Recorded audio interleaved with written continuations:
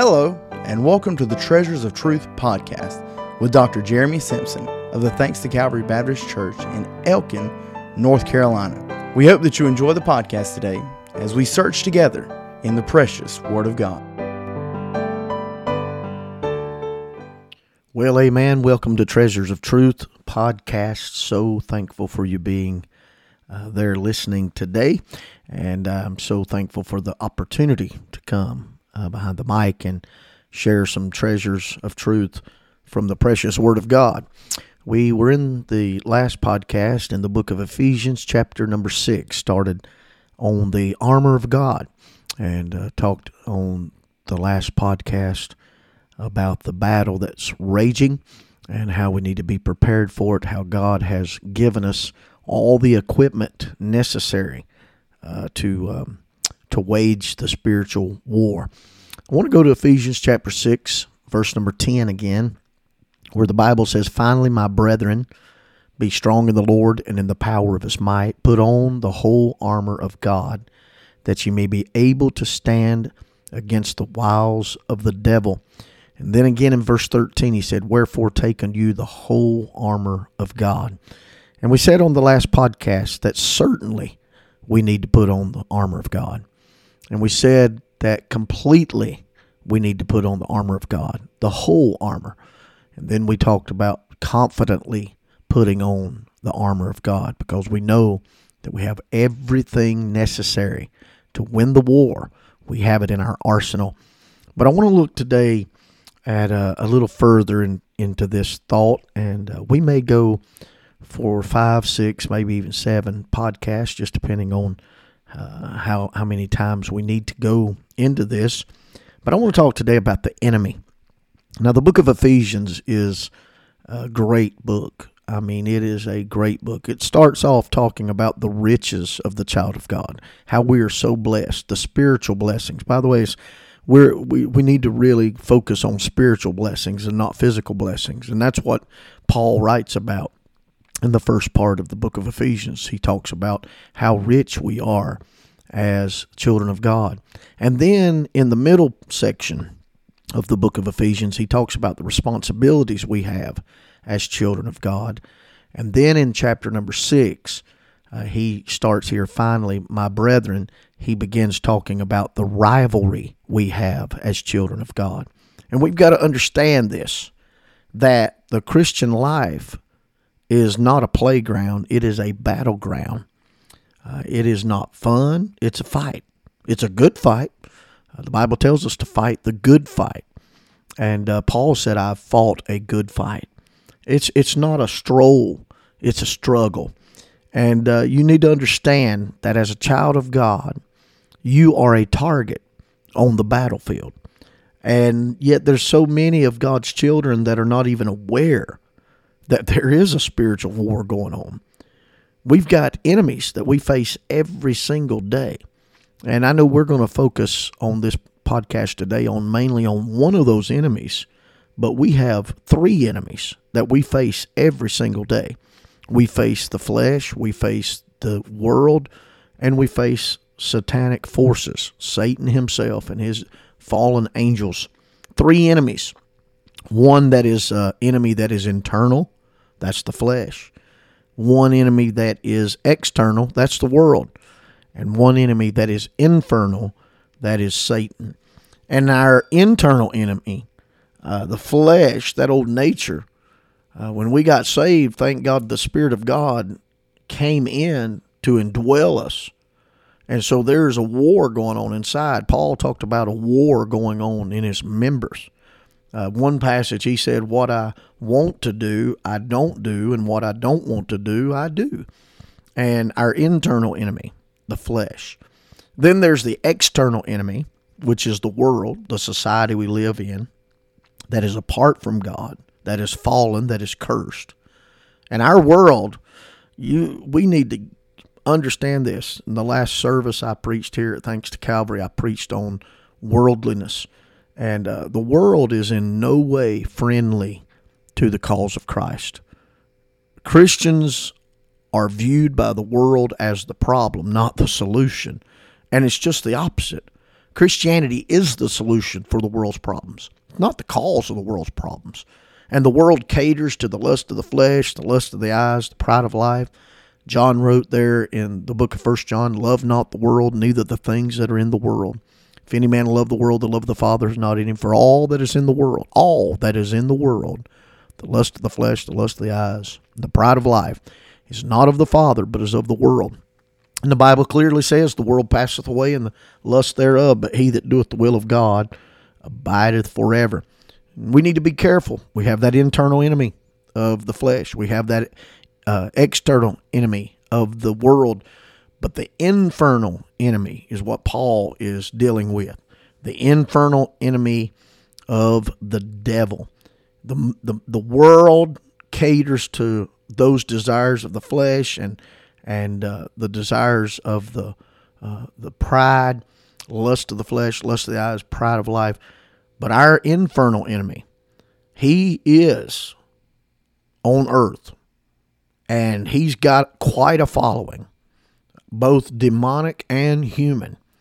And as you study about those three enemies and this warfare that we are waging, I remind you in advance that you're already promised victory. Jesus has already defeated the world, the flesh, and the devil.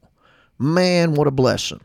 He defeated the flesh there in Gethsemane. He defeated Satan there in the wilderness temptation. He defeated the world as he walked on this earth for 33 and a half years in perfection. Not one sin. Guile was not found in his mouth. And so we don't fight for victory. You need to understand that today. You're not fighting for victory today. You're fighting from victory. And we're more than conquerors. Not in ourselves, not in our church, not in our reputation, but in Christ Jesus. And it's that perspective. It's that perspective from which we need to battle. It's just simply walking in the victory that we've already won in the Lord Jesus Christ. Because the prize is waiting. Paul said, I press toward the mark. The prize is waiting at the finish line. You just got to go to the line and claim it. And I'll hear people say, well, I won a great victory this week. And, I overcame the flesh. I overcame the devil. And I know what they mean, but strictly from a doctrinal view, that's not correct. I've never won a great victory. The truth is, I have success in appropriating the victory that's already been won by the Lord Jesus Christ. Paul talks about this in verse number 10. He said, finally, my brethren, be strong in the Lord and in the power of his might. You see that? Strong in the Lord and in the power of his might. Like John the Beloved said in 1 John 4:4, ye are of God, little children, and have overcome them, because greater is he that is in you than he that is in the world. Jesus fought the flesh, the world, and Satan, and he overcame them.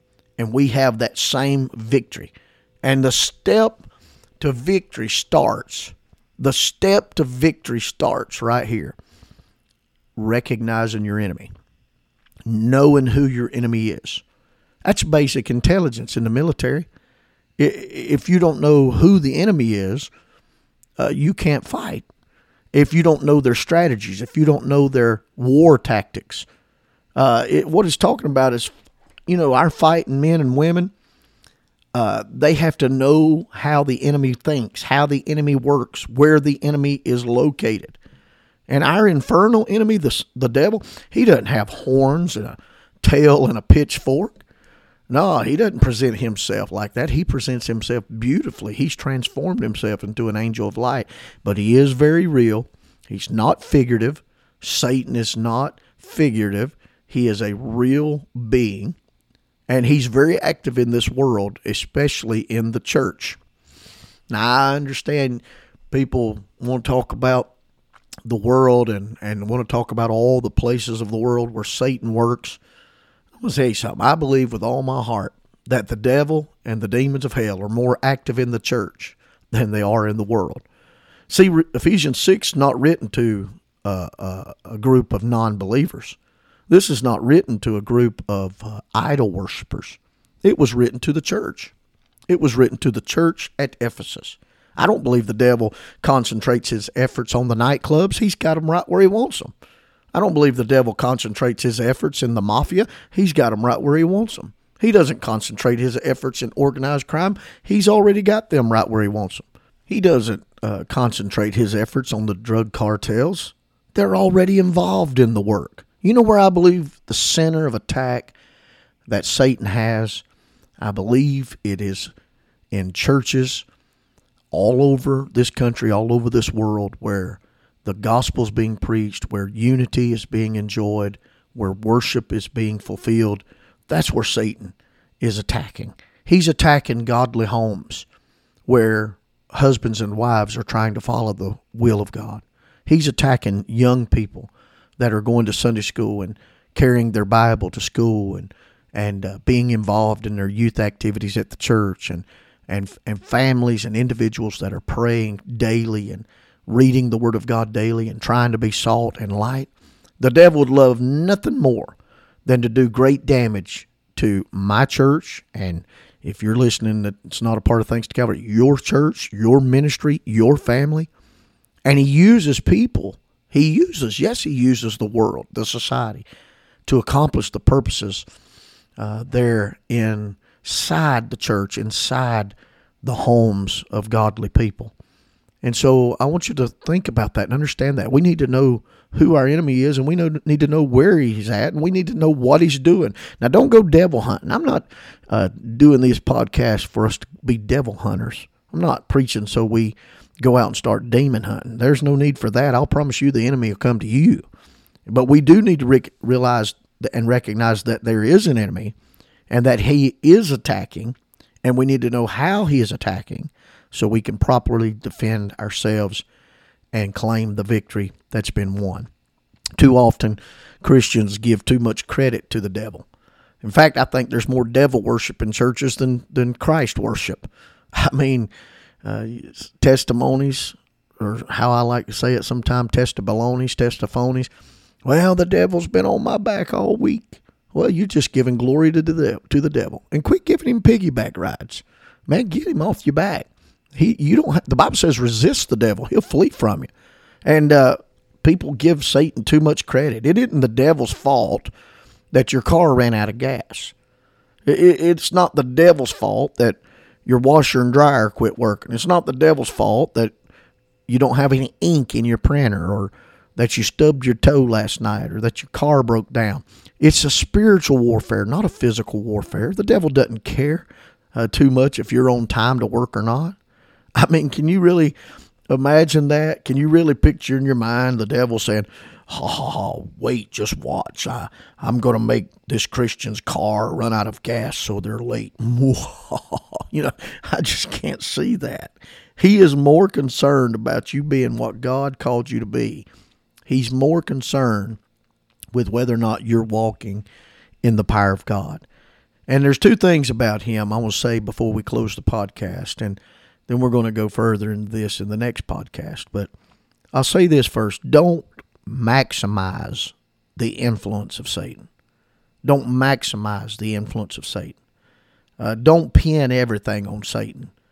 Years ago, and the younger congregation won't understand this, but there was a fella years ago, Flip Wilson, that coined the saying, "The devil made me do it." Well, honestly, it may have been the flesh. Honestly, it may have been the world that you're living in that tempted you and caused you to do it. Don't give the devil too much credit. Yes, he's real, and yes, he's working, but a lot of things he's not involved in. So don't maximize his influence. The Bible said in Isaiah 26:3, "Thou wilt keep him in perfect peace, whose mind is stayed on thee, because he trusteth in thee."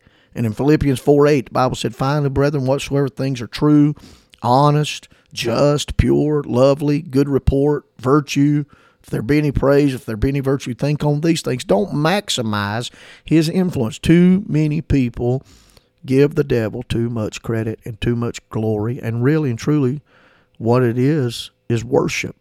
There's a lot of satanic worship going on in Baptist churches because they focus more on what the devil's doing instead of what God's doing. So don't maximize his influence. But then the second thing I'd say is don't minimize his influence, because a lot of Christians become easy prey because they ignore the devices of Satan. So we're going to go further in this in the next few podcasts about the armor of God, why we need to be prepared, because we're in a spiritual fight. And I want you to understand that. And so don't miss the next few episodes as we start getting into this spiritual warfare and the equipment that God has given us that we'll be able to use to combat the forces of Satan. And I believe it'll be a real help to you. Thank you so much for joining today. It's such a blessing, and I sure hope it's been a help and an encouragement to you today. Until the next podcast, this is Brother Jeremy Simpson, and I want to encourage you to go out and be salt, be light, go make a difference, be a testimony. Go out and tell somebody about Jesus. Thank you for tuning in to the Treasures of Truth podcast.